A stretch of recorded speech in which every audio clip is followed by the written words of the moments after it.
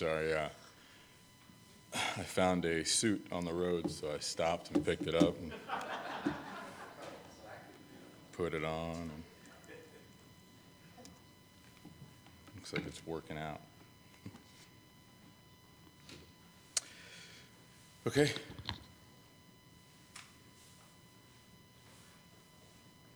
Henry Anderson Greer, race unknown, birth 6th of September, 1869, Benton, Tennessee, married 1893, death the 8th of October, 1957, in Benton, Tennessee. Nancy Frances Hargis, race unknown, born 30th of August, 1873, Benton, Tennessee. Her death was the 19th of January, 1950, in Benton, Tennessee. Let's go a little later. Hubert Greer, race white, birth the 7th, October 1897, Camden, Tennessee. Married on the 14th of November, 1915, in Benton, Tennessee. Death was the 15th of September, 1973, in Camden. He was 76 years old. Henry Carpenter, race mulatto, born 1806, Ireland. Married Hester Boyd Derry, race black, born 1814, London, Derry. Died in London, Derry. Died in 1901, Kensington. For the last, Harry Carpenter, race unknown, birth 22nd of April, 1839. His death, 1902. Married Letitia Niece. Race unknown. Born 1846, Alabama, USA. Died 1924 in Lavernia, Bexar, Texas. Now, when her name is given in quotation marks, it says slave. This is my family tree.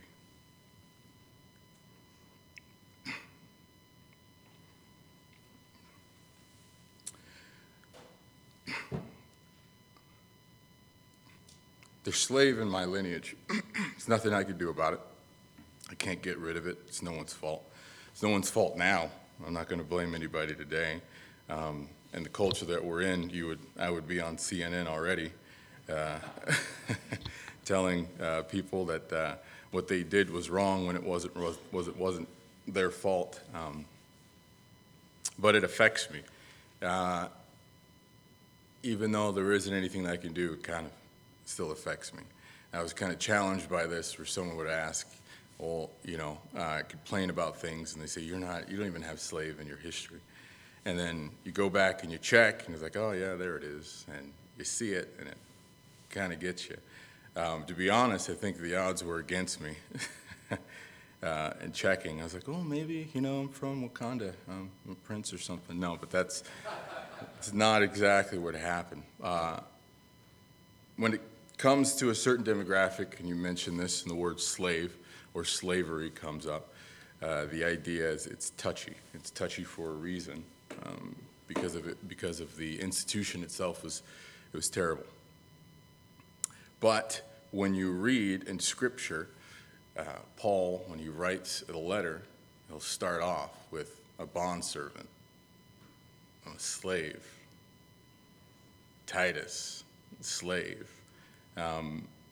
I, for one, would never want to consider myself as such.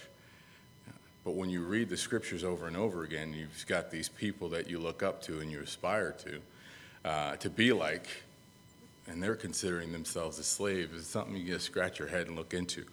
So I did, and a certain group of people who followed a man, they changed the world, or the disciples, they considered themselves as such. Romans 1:1, Paul says he's a bondservant of Jesus Christ. Philippians verse 1, chapter 1, says Paul and Timothy, the servant of Jesus Christ. Simon Peter, again, himself says a bondservant, an apostle of Jesus Christ. James, a bondservant of God. Jude 1, a bondservant of Jesus Christ. And I would ask myself, bondservant, bondservant, bondservant. And then the Greek, it literally translates to doulos, slave. And that means a person bound in service without wages. The Baker Encyclopedia of the Bible says anything that fastens or restrains subjection or slavery. The basic concept in Hebrew and Greek translate to bond or bondage, loss of freedom. The concept connotes servitude to another. The Old Testament uses several words of bondage to describe the period of Israelites' servitude. Statistics in the scripture, it says that forced labor is mentioned 21 times in scripture. The title servant or subordinate, 482 times. When there's a slave, there is obviously a master. Master is mentioned 158 times in Scripture.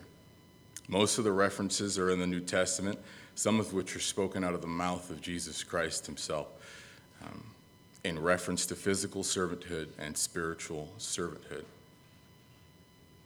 Now, the idea was to contrast what we know here in the States as slavery and what in the Old Testament, and even further on beyond that, what slavery was. It was different in the States than it was in biblical times. I guess if you want to be kind of cheeky, if slavery, the concept was the same, if slavery were an iPhone, the United States slavery would be the iPhone 11, the newest one. Just got more features that were a lot worse. When it comes to the idea of slaves in the United States, it meant you were in bondage, you had no rights to anything, not even a name. You couldn't think about getting married, you were property.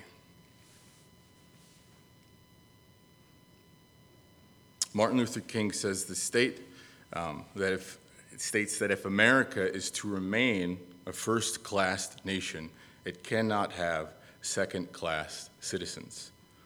More quotes, it says, there is not a man beneath the canopy of heaven who does not know that slavery is wrong for him. It's Frederick Douglass. And this one was interesting. It says, in this enlightened age, there are a few, I believe, but what will acknowledge that slavery as an institution is a moral and a political evil in any country. It is useless to expatiate on its disadvantages. Robert E. Lee. So again, when we come to slavery, we look at it in the United States as completely different. And I don't want to wax eloquent about how bad it was. You can go to your history teachers or you can Google it. It was pretty bad. But it was targeted towards a specific race. Whereas in the Old Testament, when we're talking about biblical accounts in history, it wasn't targeted towards a certain race. The idea was the same. You didn't have a name, you were property. It didn't matter what race you were from. What you subscribed to, it didn't matter. What mattered was you had a debt that you needed to be paid, or that needed to be paid. So one of the best accounts that we could turn to in figuring out what slavery was, what the idea of slavery was, is Philemon. So please turn in your Bibles to Philemon. So in considering all of the disciples, and while you're turning there, I'll just, Paul he would describe himself as a bondservant, and these guys know that slavery in and of itself is bad, okay? Slavery is immoral. But during that time, it wasn't uncommon for someone to have or own a slave, for someone to be a master of a slave. You had rich people that had servants and bondservants and slaves during that time, and Paul knew this. You even had servants or slaves when it spoke of in the law, in Deuteronomy. And Paul actually addresses that here in Philemon, not directly, but indirectly. He's writing from prison. He's writing to a believer in Colossae, and his name is Philemon, who owns slaves. He greets him in love and thanks God for him and his service to the church. And we'll start in verse 6. Verse 6 reads, that the communication of thy faith may become effectual by the acknowledging of every good thing which is in you in Christ Jesus. Now this is Paul writing to Philemon. And he says, for we have great joy and consolation in thy love, because thy bowels of the saints are refreshed by thee, brother. And I'm sure as Philemon is reading this, he's like, all right, there's the butter. Where's the toast? In verse 8, it says, wherefore, though I might be much bold in Christ to enjoin thee that which is convenient, yet for love's sake I rather beseech thee, being such a one as Paul the aged, and now also a prisoner of Jesus Christ.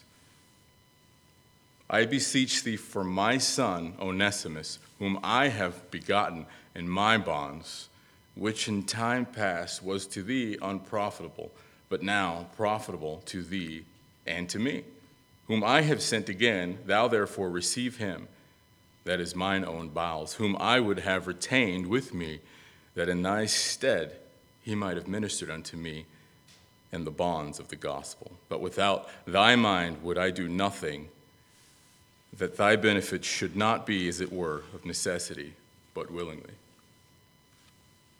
So here we have Paul writing to Philemon from prison about a slave who Philemon owned at one point in time.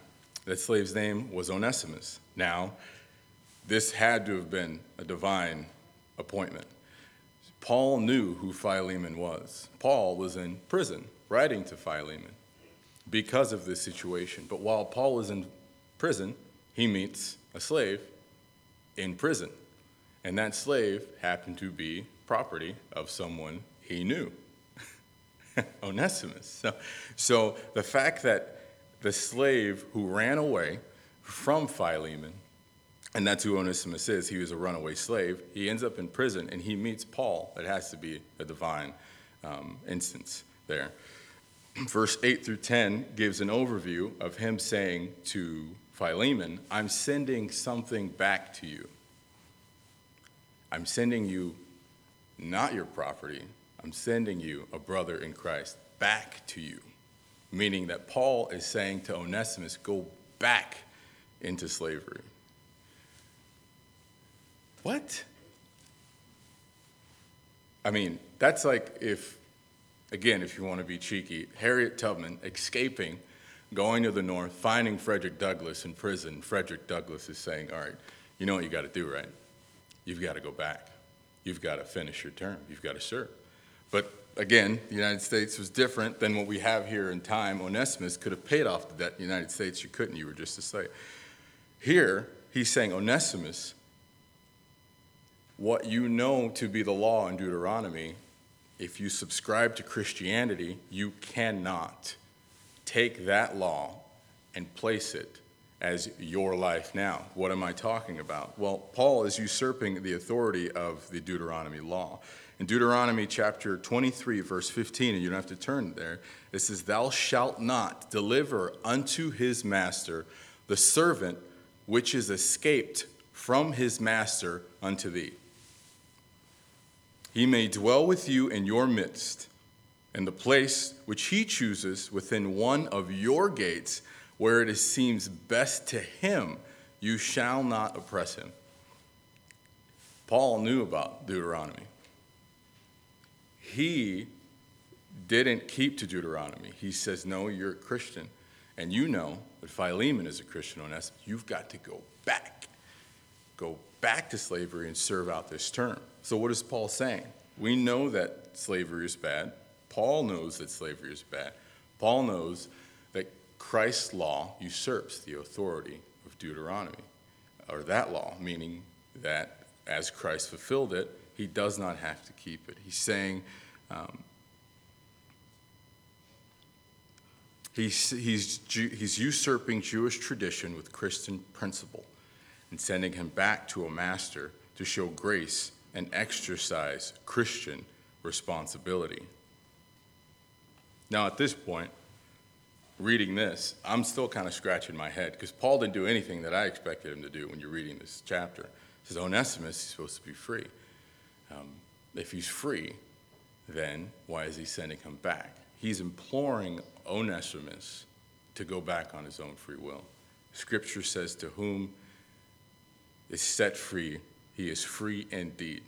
He wants Onesimus to choose to go back into service. So he had a choice. He had a choice to serve either two things, because in actuality, it's interesting. Our brother had spoke this morning, and I didn't really have, I had an ending, but I had to change it depending on, or from what I heard this morning, because it just fit so in line with master, servant. Who are you going to serve? There's only two. You're either serving God or you're serving yourself. It can't be one or the other. Onesimus, in Christian history, goes on to pay off the debt to Philemon. He then becomes a bishop in Ephesus, and he goes on to plant churches and preach the gospel all throughout Ephesus. But he would not have been able to do that, he would not have been able to glory in the Lord had he stayed. He could have gotten out of prison and then went on the sea. He could have sailed the seven seas, but he went back and he served. So that gives us an idea of two things. The master, why would he go back to his master? Was it the master that was best for him? For every slave, there's a master. It doesn't matter who she is. Joshua, in Scripture, famously says, "Choose this day in whom you will serve." Thomas said, when he put his fingers in the nail prints of Jesus Christ, he said, "My Lord and my God." These are men who decided who they wanted to serve. These are men who decided that they wanted to be servants to God and give up their free will to do the will of the Lord.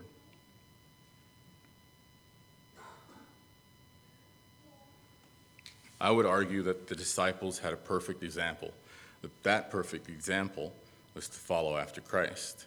An application I read, as our brother read this morning, it's Romans 6. It says, 6:9 says, "Knowing that Christ, being raised from the dead, dieth no more, death hath no more dominion over him," because of his resurrection. In verse 10 it says, "For in that he died unto sin once, but in that he lives unto God." Christ lives unto God, and the disciples had that example to be a servant for God in Jesus Christ. We can even read, if we turn to Philippians chapter 2, turn with me there, please. We read in chapter 2, verse 5 in Philippians, we see that example. We see the example of Christ. And it says, verse 5 says, "Let this mind be in you, which was also in Christ Jesus, who being in the form of God, thought it not robbery to be equal with God, but made himself of no reputation, and took upon him the form of a servant, and was made in the likeness of man. And being found in fashion as a man, he humbled himself and became obedient unto death, even the death of the cross.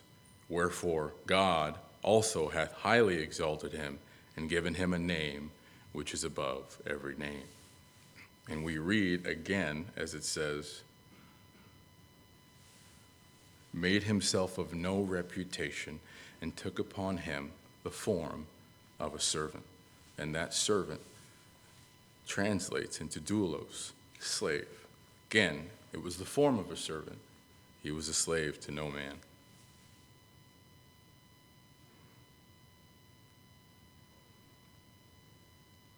So we should be in a spiritual sense like Thomas when he sees the Lord and says, "My Lord, my God," when it comes to these things. I will do the Father's will. These men were men that saw and beheld God's light. John put his head on the chest of Jesus Christ and said, I'm going to serve him for the rest of my life. This is a master that I get to serve for the rest of my life. You've got Peter, who then, in his service, decides he's going to get crucified upside down, even after God tells him how he's going to die.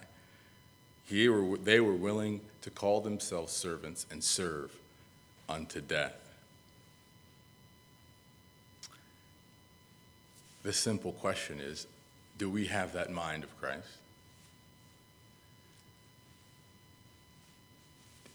Are we in the mindset of being servants to God? He can die for our sins. He can make us heirs. But heaven forbid,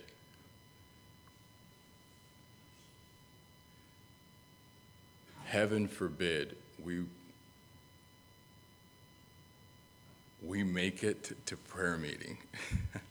Heaven forbid we find some excuse to do ministry. That's fine. If you can't make it to these things in ministry, and I'm not saying that that's the way to serve God, are we doing it at home? Are we in prayer? Are we praying for the saints? Are we doing the service to a God that we know has set us in this position? I think it was Peter who said it. Where do we go? You have the words of life. And he's given us this position, and all we think of are the things that were mentioned earlier by our brother. Okay, well, I'm going to do this. I'm going to make it here. I'm going to make it here. I'm going to make it here, and then I'm going to die. Like, what were you serving? You were serving yourself. I'm trepidatious by saying these things because, when you think about it, when I tell, it's like, why aren't you doing these things? I automatically just think of myself. There's a huge portion where I'm just laying into the crowd in my notes, and I just can't not see myself in the crowd in my notes. All of these things that I've written here is something that I myself have done. Am I too tired to work or serve? Is it too late for service? Do I want to be considered a servant or a slave? No. When you think about Jesus Christ, he himself said it. This is a God who had the whole world in his hands, and he chose to serve it. Matthew 26, verse 28 says, even as the Son of Man came not to be served, but to serve, and to give his life a ransom for many.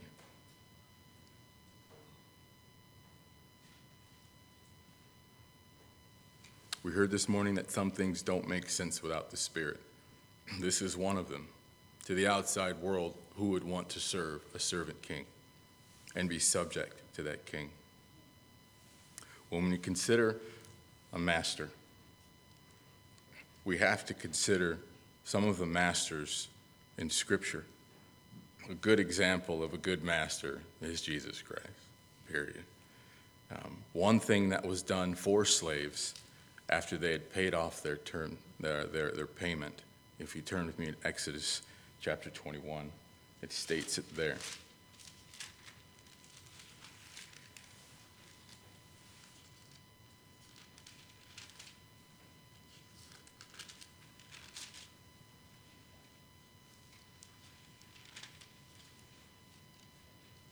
Exodus chapter 21, we'll start in verse 3. Excuse me. It says, if he came in by himself, he shall go out by himself. If he were married, then his wife shall go out with him.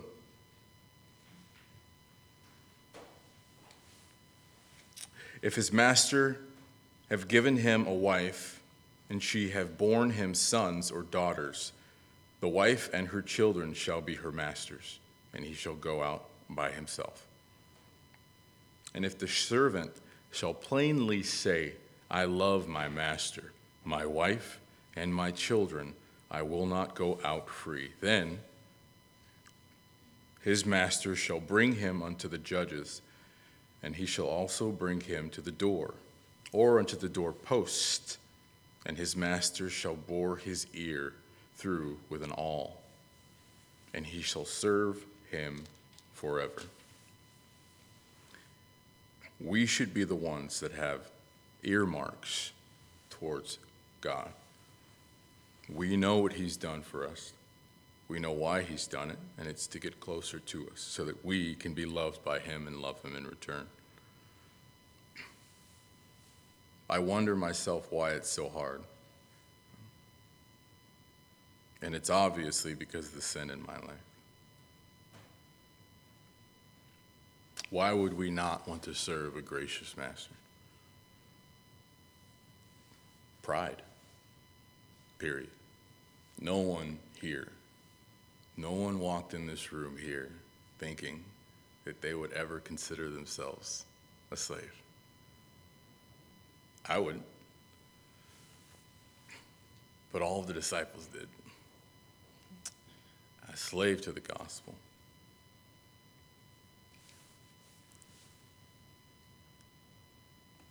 I have slavery in my lineage. There's nothing I could do about it. It comforts me to know that at a terrible time in the history of my people, there was a group of disciples who, being freed from their sin, would consider themselves to be something similar then, in order to do good and righteousness towards God.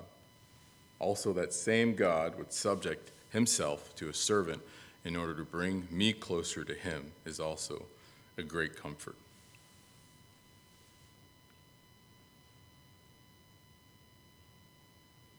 In my history, there was a man named George Carpenter. He was written about in the San Antonio Times. There's actually a newspaper article. He had a poor boy farm. It was an acre. He only got 1 acre. And he had 1 mule. So he was 39 acres down, but he got his acre and his mule. He gave his acre away to his church so that the word of God could thrive in the land that he served. He was the son of a slave. He knew what it was like. I take comfort again knowing that there's Christianity in my lineage. There was a man who was willing to give everything to God after his death. And he knew that willingly being subject, or his mother being subject to slavery, and he knew that he was willing to be subject to God. Are we willing to humble ourselves to the point of service? I don't think it's that hard to find time to serve the Lord. There's a handful of men and women that minister in this church that if all would do it, Claremont would be changed. But maybe it's because we don't have that mind of Christ, who was willing to be a servant to others, for others. Please think on these things. I have a lot of things to think of too, and I believe I've made my point, so I'm going to go ahead and close and ask for a hymn afterwards. Your gracious God and Father, Lord, we saw it today, Lord, that there was 2 people that came here to declare that they are free from the mastery of sin. And Father, we pray that they, like Onesiphorus, should take the the example of Onesimus and go back and to serve a good and righteous master.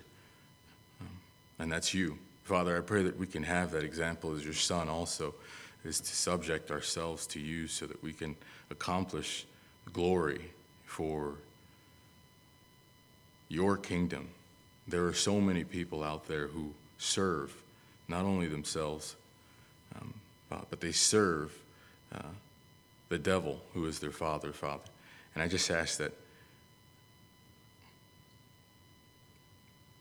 we get rid of the things in our lives that we know 100% that are just taking us away from you. And we all know it, Father, and it's either one or two things, that if it were just gone, if we would just give it to you, then we would be able to subject ourselves to you. So, Father, I pray that we can work on those things. And I pray again, Father, that as we go on tonight, that we can dwell on the things that we've heard, dwell on the things that you have for us, Lord, with the Spirit. I pray these things in the name of your Son, Jesus Christ. Amen.